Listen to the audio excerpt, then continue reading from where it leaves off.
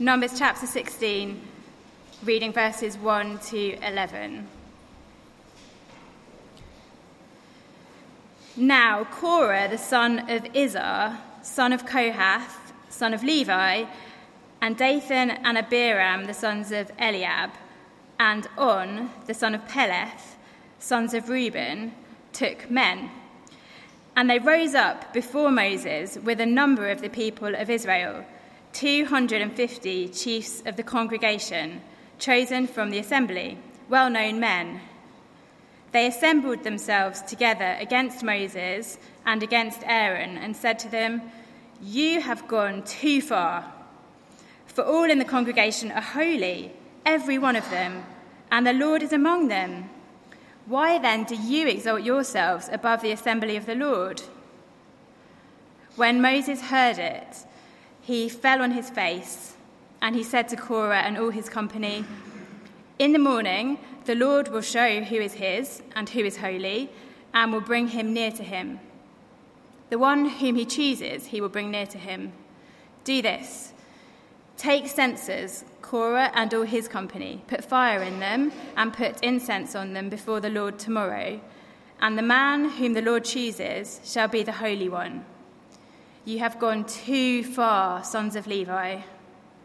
And Moses said to Korah, "Hear now, you sons of Levi, is it too small a thing for you that the God of Israel has separated you from the congregation of Israel to bring you near to himself, to do service in the tabernacle of the Lord, and to stand before the congregation to minister to them, and that he has brought you near him, and all your brothers, the sons of Levi, with you?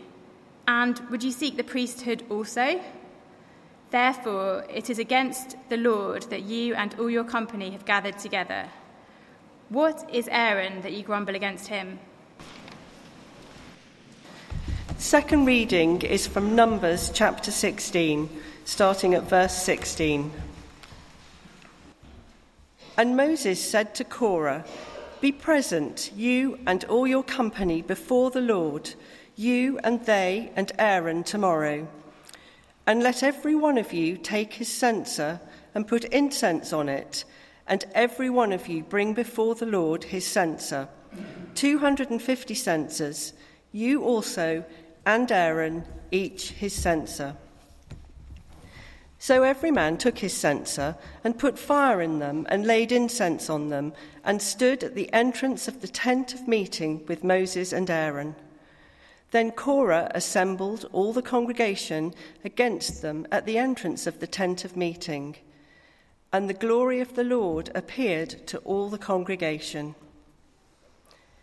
And the Lord spoke to Moses and to Aaron, saying, "Separate yourselves from among this congregation, that I may consume them in a moment."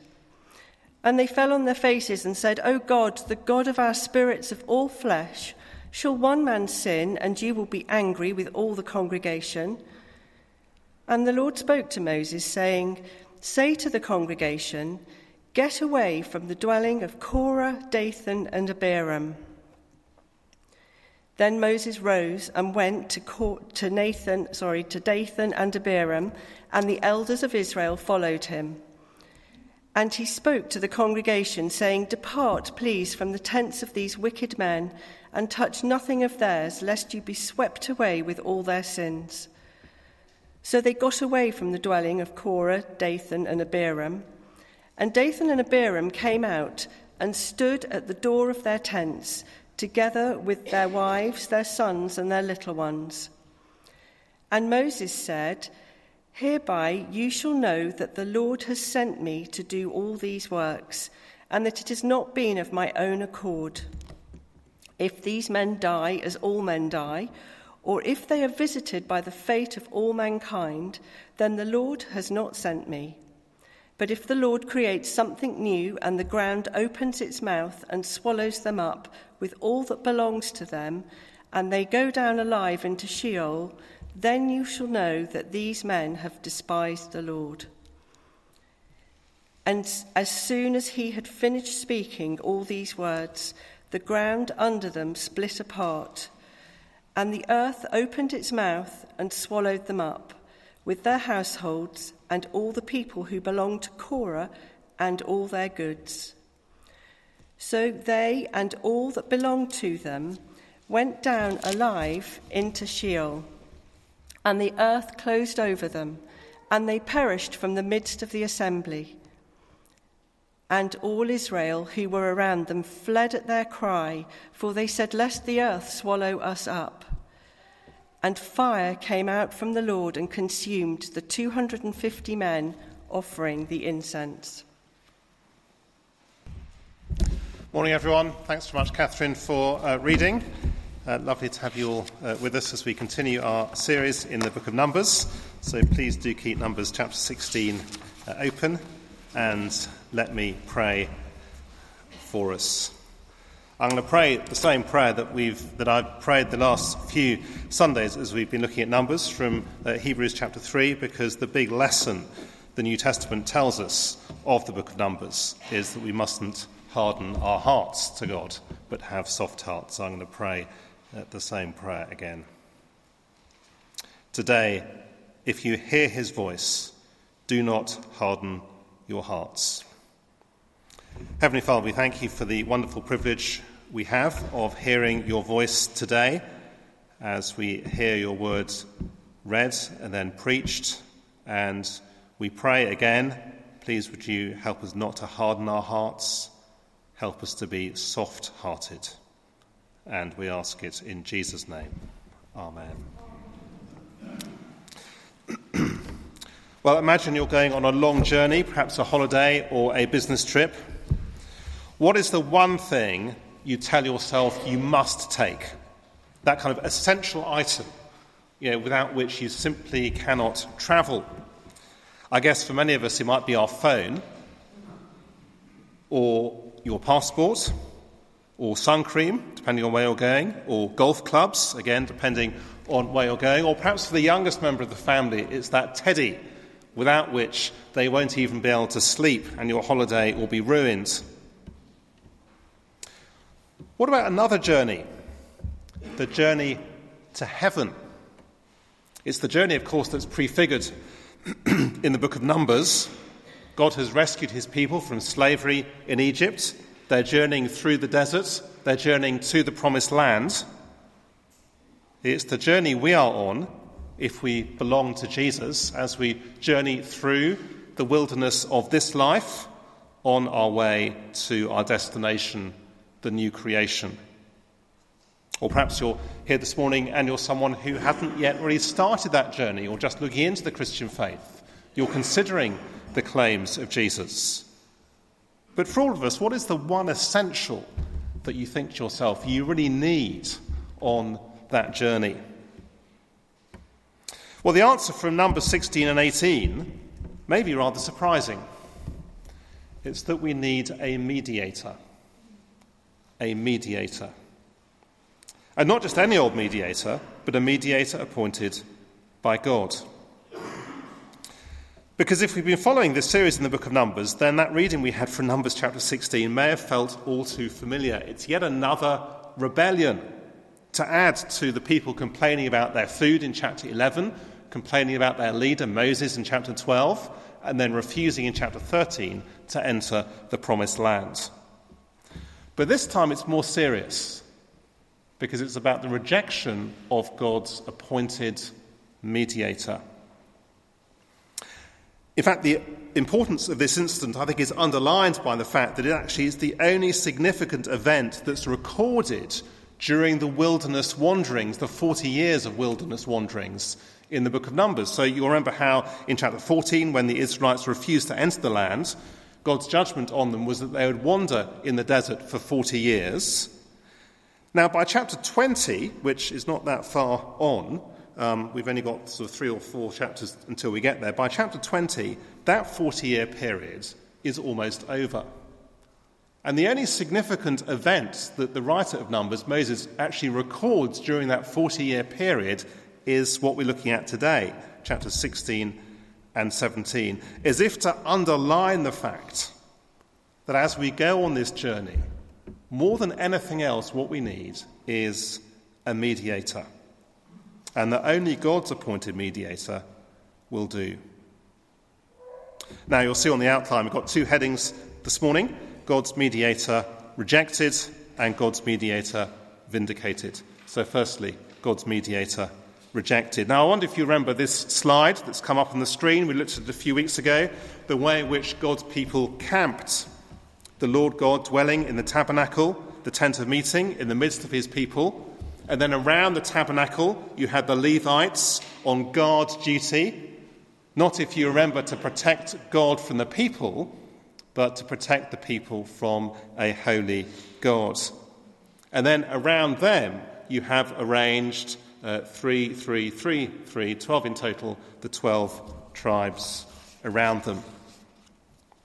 But it was only Moses and Aaron who were allowed inside the tabernacle. Moses as the prophet through whom God spoke to the people. There's already been opposition to him back in chapter 12. And Aaron the priest. And it's him who is now the focus of the attack here. The main leader of the rebellion is Korah. He's one of the Levites who, together with his henchmen, rise up against Moses with 250 chiefs of the congregation. Let's look at their complaint in verses 1 to 3. Now Korah, the son of Izhar, son of Kohath, son of Levi, and Dathan and Abiram, the sons of Eliab, and On, the son of Peleth, sons of Reuben, took men. And they rose up before Moses with a number of people of Israel, 250 chiefs of the congregation, chosen from the assembly, well-known men.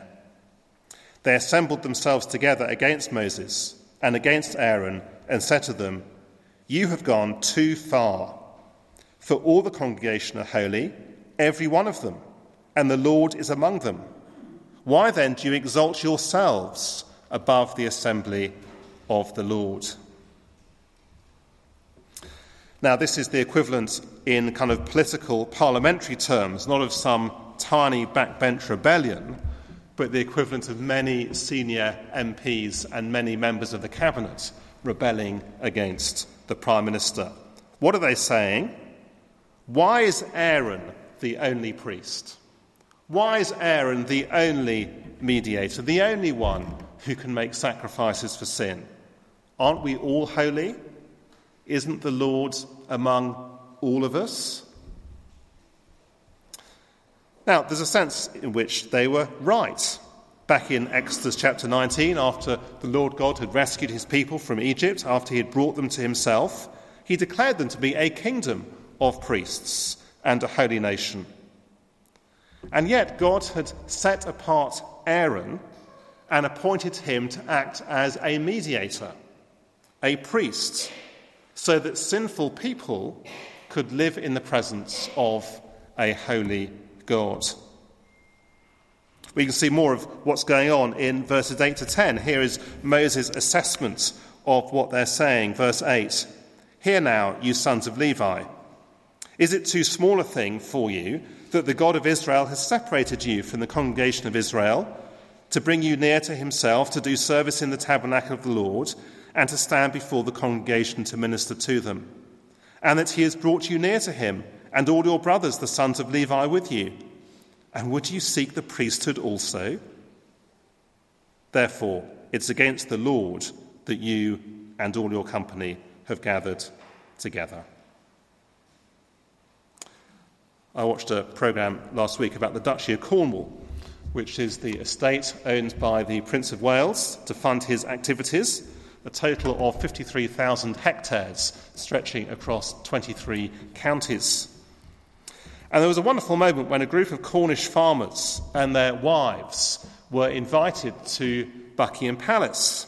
But of course, they couldn't simply kind of walk in on their own terms, just as you and I simply can't walk in to Buckingham Palace on our own terms. They needed a mediator to bring them in. And so we saw the secretary and keeper of the records, who is in charge of the day-to-day management of the Duchy of Cornwall estate. He took them with him.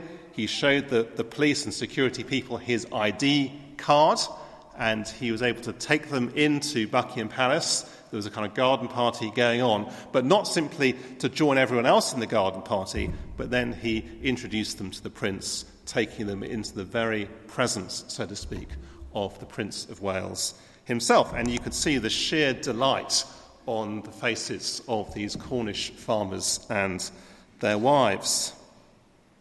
But of course, without a mediator, they couldn't have done it. And it's just the same with God. That is the issue here in Numbers chapter 16. Can you approach God on your own terms? Can you know God on your own terms? We live in a culture where the assumption is very much yes. Yes, you can. There are loads of different religions, many different spiritual paths. We're all on a journey. It's the air we breathe, isn't it? All paths are equally valid. I guess many of us have heard the contemporary echo of Numbers chapter 16, verse 3. Why do you exalt yourselves, you arrogant Christians, by saying that Jesus is the only way to God? Indeed, you may well be here this morning, and actually that's your very objection to Christianity, the arrogance of it as you see it. Well, the answer to that objection in Numbers is that Aaron was appointed by God himself. And when we come to the New Testament, we see that Aaron was simply a template pointing us forward to Jesus Christ, who is God's appointed mediator priest for all time. The writer to the Hebrews in Hebrews chapter 5 puts it like this: For every high priest chosen from among men is appointed to act on behalf of men in relation to God, to offer gifts and sacrifices for sins. No one takes this honour for himself, but only when called by God, just as Aaron was. So also Christ did not exalt himself to be made a high priest, but was appointed by him who said to him, and this is God speaking, "You are my son, today I have begotten you." What does that mean practically? What it means is that you cannot know God without Jesus. You cannot have access to God without Jesus. You cannot have God without Jesus. It means that to reject Jesus, to reject God's mediator, is the biggest mistake of your life that you could ever make. I don't know what you imagine the kind of biggest mistakes one could ever make in life might be, but the biggest mistake anyone can ever make is to reject God's mediator. God's rejected mediator. Secondly, God's vindicated mediator. God's mediator vindicated. Because that's what the rest of both chapter 16 but also chapter 17 are about. Making the point in three different ways that we cannot approach God on our own terms, but only through God's appointed mediator, and making the point that this really is a matter of life and death. Let's look at each section in turn. Firstly, death, verses 4 to 40, and that's the section which we've had read already. So in response to the rebellion, Moses falls down on his face, and he sets up this test for Korah and the 250 rebels, verse 5. In the morning, the Lord will show who is his and who is holy, and will bring him near to him. The one whom he chooses, he will bring near to him. Do this. Take censers, Korah and all his company, put fire in them, and put incense on them before the Lord. And the man whom the Lord chooses shall be the Holy One. You have gone too far, sons of Levi. Now, a censer is what they used to bring incense before the Lord in order to make an offering to him. And the point is that only the priests were allowed to do this, so only Aaron and his children in due time. So Moses is saying, look, you bring these censers, you bring this offering, and we'll see if you can be priests, Korah and the whole 250, if you can be priests as well as Aaron. Well, in verses 18 and 19, they do the test. So, verse 18, every man took his censer and put fire in them and laid incense on them and stood at the entrance to the tent of meeting with Moses and Aaron. Then Korah assembled all the congregation against him at the entrance of the tent of meeting, and the glory of the Lord appeared to all the congregation. And then the moment of truth. And I guess we might be thinking to ourselves, what's going to happen? Well, far from accepting their censers, the Lord's righteous anger breaks out. Verse 20, and the Lord spoke to Moses and to Aaron, saying, separate yourselves from among this congregation, that I may consume them in a moment.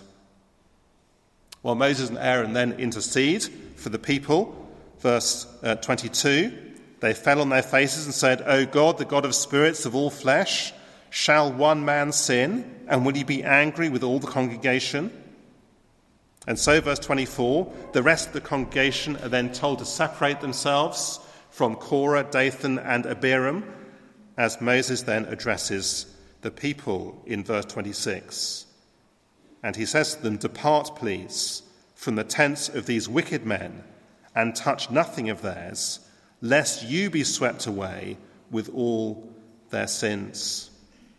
Moses then addresses the rebels in verse 29. If these men die as all men die, in other words, by natural causes, or if they are visited by the fate of all mankind, then the Lord has not sent me.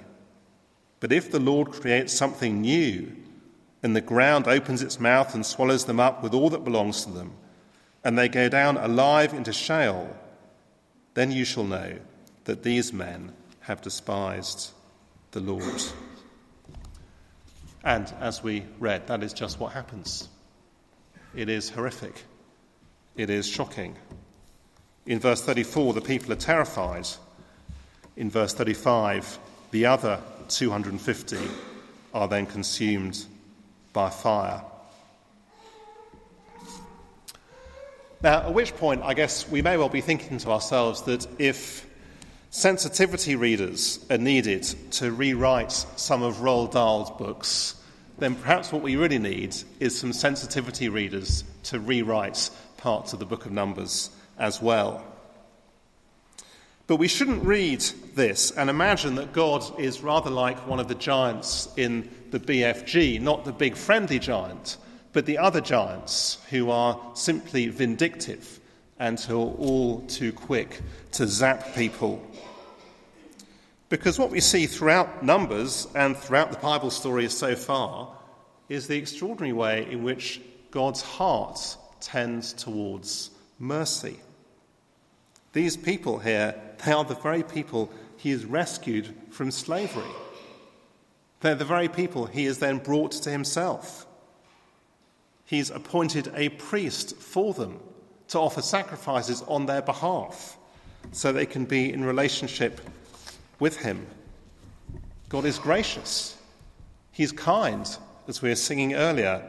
He doesn't treat us as our sins deserve. And yet, if we reject his mediator, we face his righteous anger.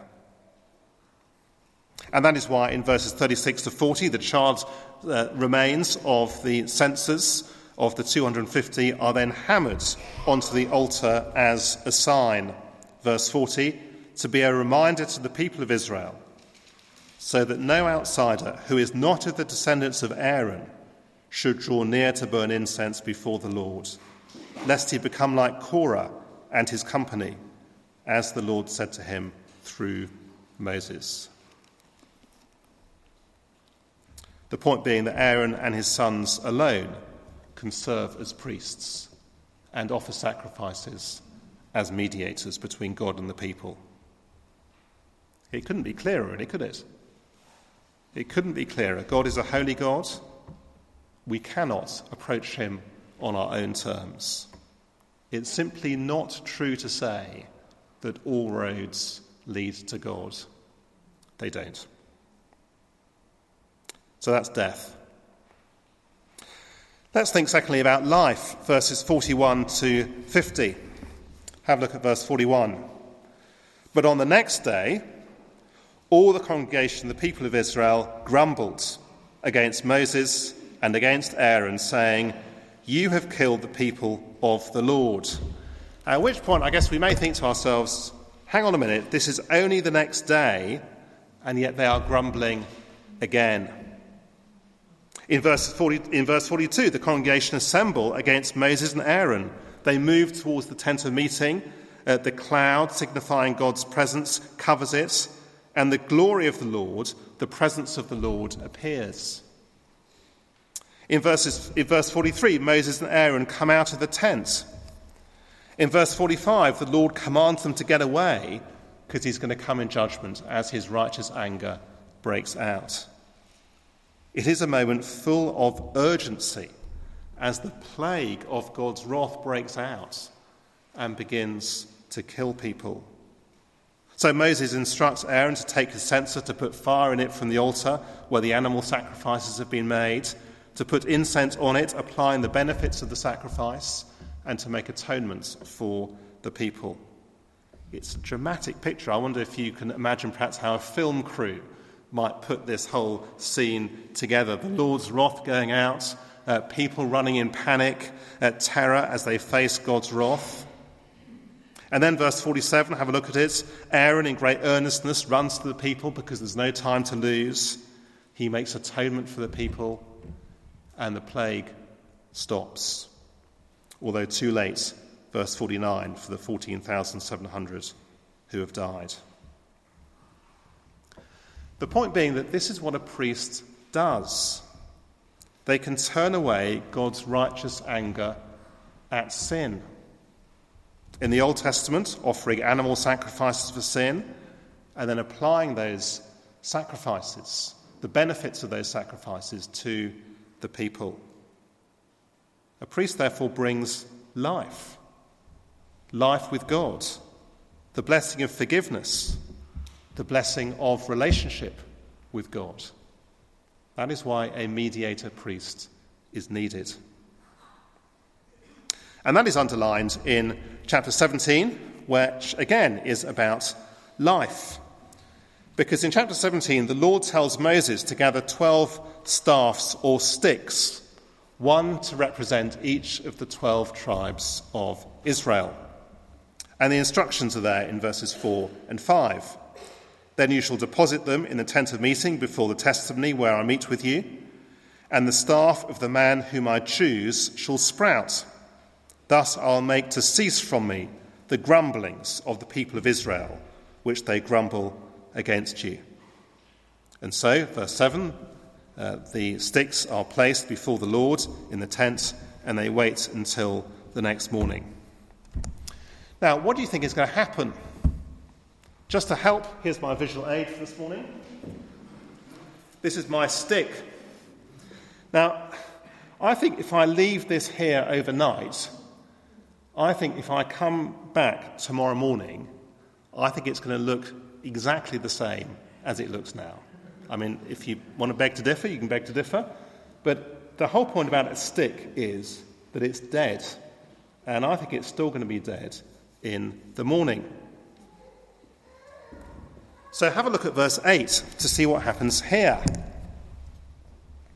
On the next day, Moses went into the tent of the testimony, and behold, the staff of Aaron for the house of Levi had sprouted and put forth buds and produced blossoms, and it bore ripe almonds.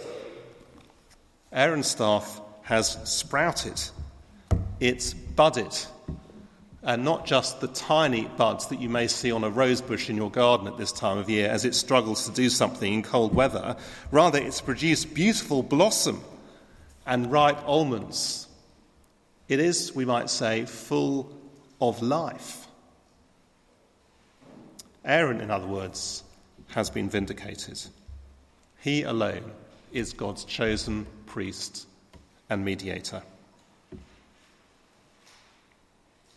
Well, finally, the people seem to get it, verses 12 and 13. And the people of Israel said to Moses, "Behold, we perish. We are undone. We are all undone. Everyone who comes near to the tabernacle of the Lord shall die.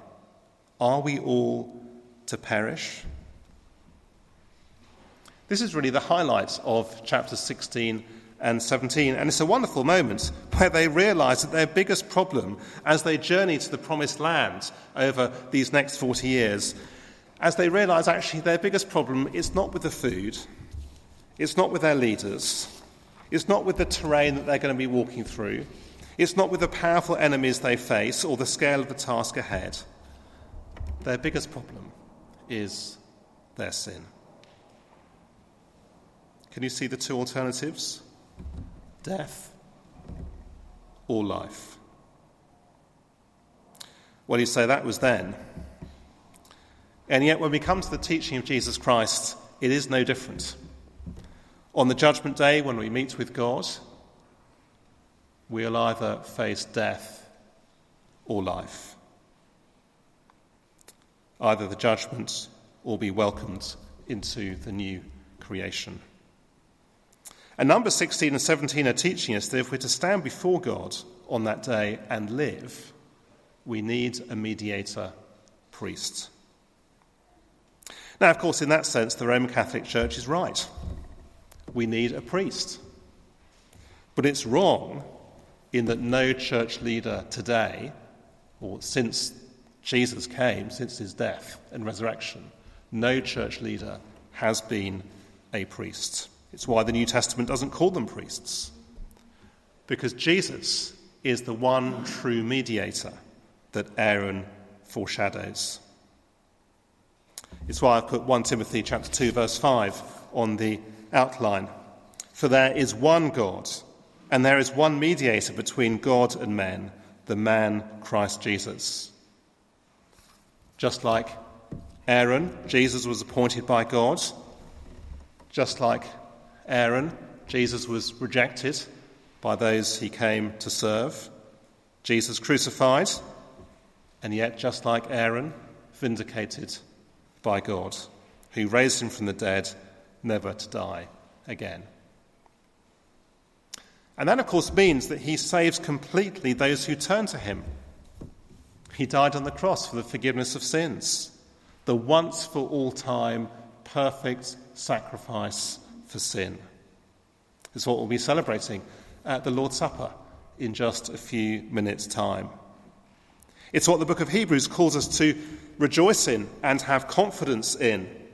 Hebrews 7 verse 25, consequently, he is able to save to the uttermost those who draw near to God through him, since he always lives to make intercession for them. Aaron was appointed priest for a time, but died. Jesus is God's priest who lives forever. So let me finish this morning by asking two questions. First, have you got to the point of verse 12? Just have a look at chapter 17, verse 12 again.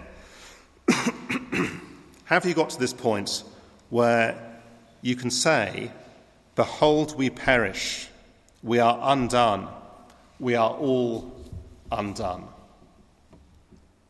There was a wonderful moment on the news just this last week when we had one news item on the shortage of tomatoes and cucumbers, followed by the next news item on the one-year anniversary of the war in the Ukraine. And as the newsreader said, it puts tomatoes and cucumbers in their perspective. Well, in this room, many of us, I guess, face significant difficulties and challenges. And if we don't at the moment, then we will do at some stage. Difficulties perhaps at work, or with elderly parents, or ongoing health diagnoses, or financial pressures, or stresses in marriages, unhappiness in families. And yet actually none of those things, however significant they may feel, however much headspace they take up. Actually, none of those things are the biggest problem that we face in our lives, because towering above them all is our sin, the problem of the human heart, turned as it is away from God. Which means there's actually only one essential item we need as we journey through this life to the next life, and that is a mediator.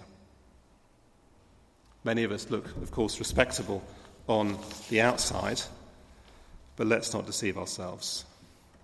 Far more important than having a healthy body or a satisfying and well-paid job or a beautiful home or successful children, we can do without all of those things. But actually the one thing we can't do without is a mediator. And then the second question, have we appreciated how wonderful it is that in the Lord Jesus Christ, God has provided precisely the mediator that we need? It's so easy, isn't it, to take him for granted. If you've never personally put your trust in him, will you do so? Because life and death really are the only two options. And for those of us who have put our trust in him, let's continue to trust in him, and to do so deeply, to be firm in the conviction that what we need above all else in this life is Jesus. As the writer of the Hebrews says, therefore, we must pay much closer attention to what we've heard, lest we drift away from it. How shall we escape if we ignore such a great salvation? Let me lead us in prayer. Let's pray together. How shall we escape if we ignore such a great salvation? Heavenly Father, we praise you for the Lord Jesus Christ. Thank you that he is the one perfect mediator we need, your appointed mediator, the one rejected by men, the one vindicated in his resurrection from the dead, the one who lives forever. And we pray, Heavenly Father, for your mercy on us, that we would pay close attention to him, lest we drift away. And we ask it in his name. Amen.